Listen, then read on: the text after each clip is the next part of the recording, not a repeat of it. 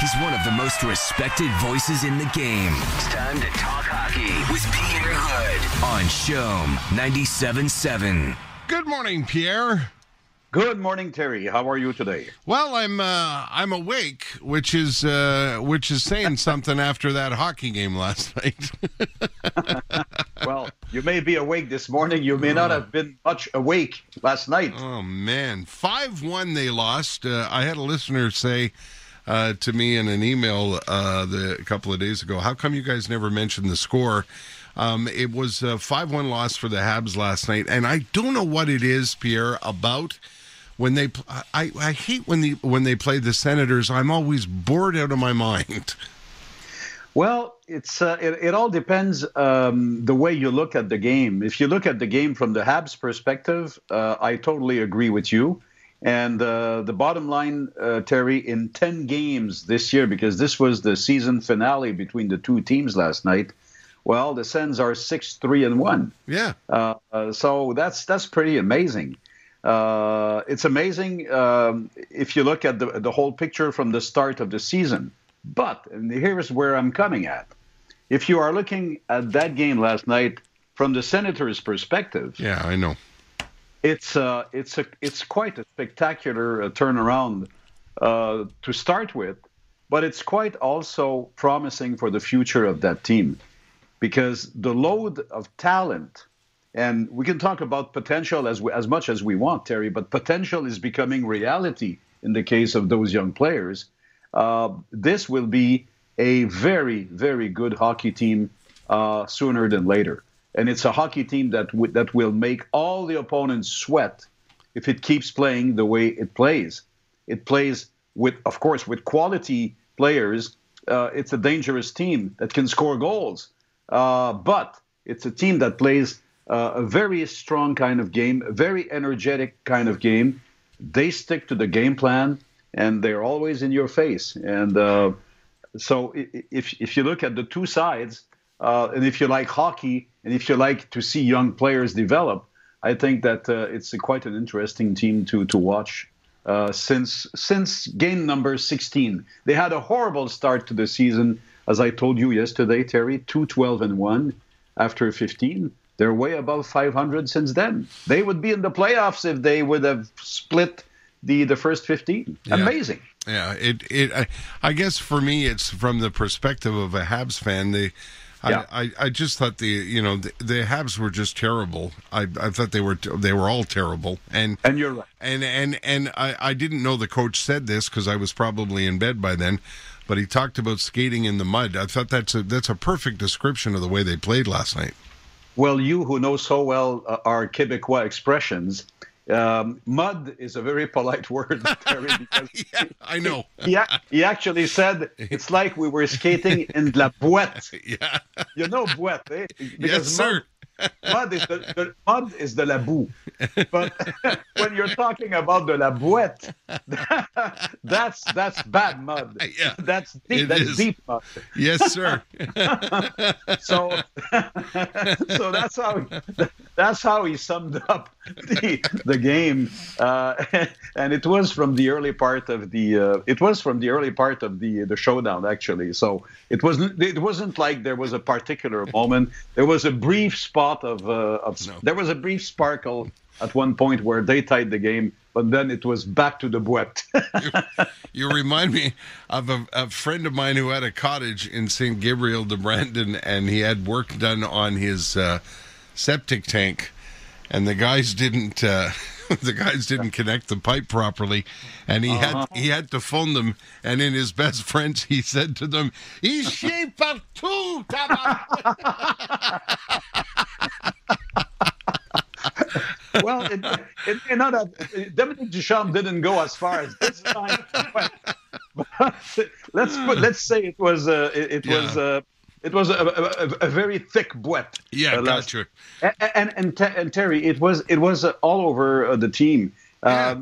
Even Jake Allen, when he made the saves, he didn't look cool and confident. No. He gave up a lot of rebounds last night, which he doesn't do usually. You could see shaky decisions on defense. You could see the team not playing as a group of five. you could see a team that knew some sort that they would have the Senators in their face all game, and maybe they were not ready to do what you have to do for that. And one of the things you have to do in order to counter this kind of pressure, this kind of forecheck, is move your feet. Yeah. And I guess that's what Dominique Ducharme was talking about. And it was, and there again, and I repeat, it was all over the place. It was the four lines, it was the six defensemen. Yeah. Just the kind of game that you don't even dare watching the video. Yeah. You just take that game and put it in the rubbish. There was a couple of times I thought Jeff Petrie made a couple of great plays on defense, and I thought that, well, maybe there's things are going to turn around, but it was just a couple of great plays, and then it was done. Well, there you go. I mean, individually you can pinpoint a little hope here and there, but collectively it wasn't there. I mean, Nick Suzuki's got a point in 7 games in a row now. That's pretty good. He's getting close to the 40-point mark, which is more than respectable for this shortened season. But then again, Josh Anderson is a huge enigma, Terry. He can't find the net anymore. Yeah. I don't know what's happened there. 2 goals in 15, something like that.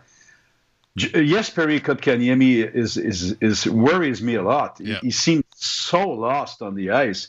He seems like he's back to where he was before he was sent to Laval last season. Right. So there are things that there were some interesting moments for that team in this homestand for like with those 3 games in a row this weekend and on Monday night. But last night was a reminder that there's still some road to go through before talking about a consistent, successful team. Pierre, as an amateur referee, I held my breath last night when the linesman got hit with the puck because of the way he held his neck and the way you and Mark reacted. And immediately, I think it was Mark that mentioned Trent McClary, and I really, really held my breath. Do you know what happened? Did it just stun him? Well, we have no updates, and I wish we could have had an update before the end of the game because we worry for them as well, right? Yeah. And but one thing I know is that he had to leave. He had to leave the ice.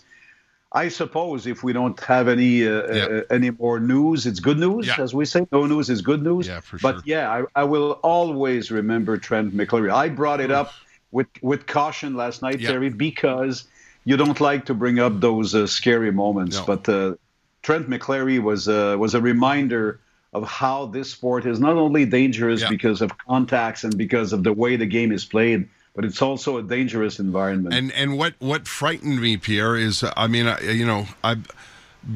having been a linesman for so many games over so many years.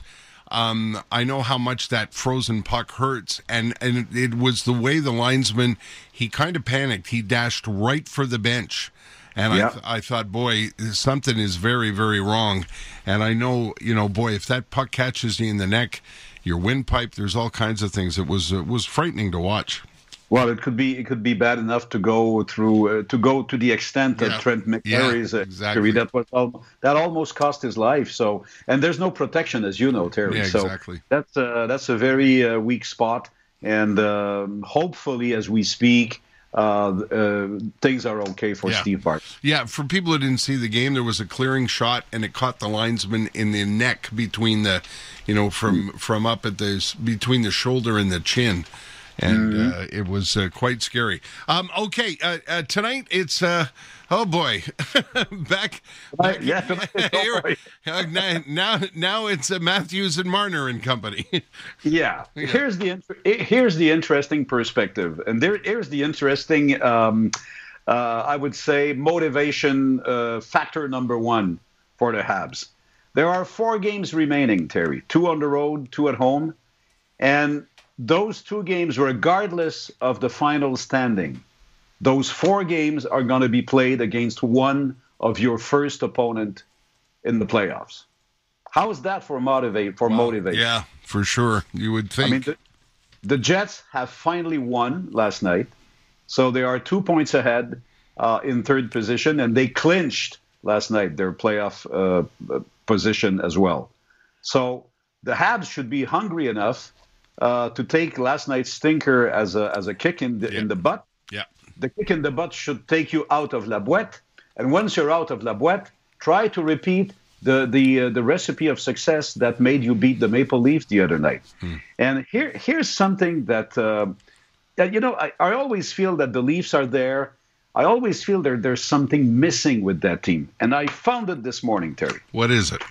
In the last 25 games, 25, they have scored 4 power play goals. Oh, there you go. On 60 occasions. Wow. You know what percentage it is? No. It's 6.7%. Wow. Okay, there's a weakness, yeah. You got Mitch Marner. You got Austin Matthews. You've got John Tavares. When healthy, you've got Zach Hyman. You've got Morgan Riley. You've got William Nylander. You've got Alex Galchenyuk that at some point could play a role on that power play. So this team also has some reason for concerns. So you have to regroup tonight, forget last night's stinker, and put yourself in playoff mood again against the Leafs on the road, especially for the first of 2 games in 3 days. I guess that the overall picture is quite clear and should be enough to have this team react accordingly tonight. Now, the final question, who will play the Nets? 2-2. It could be Caden Primo tonight. And maybe Carey Price on Saturday. We'll see about it. Okay. À quelle heure ce soir, Pierre? It's back to 7 o'clock, Terry. So good. Okay. So if you ever fall asleep on the game, you're gonna fall asleep early at least. Well, I hope I won't fall asleep tonight. I hope the Habs will be in better form tonight. So I think so. I hope so. Yeah, me too. We'll be watching, Pierre. Thank you so much. Have a great day, Terry. Enjoy. You too. We'll talk to you tomorrow.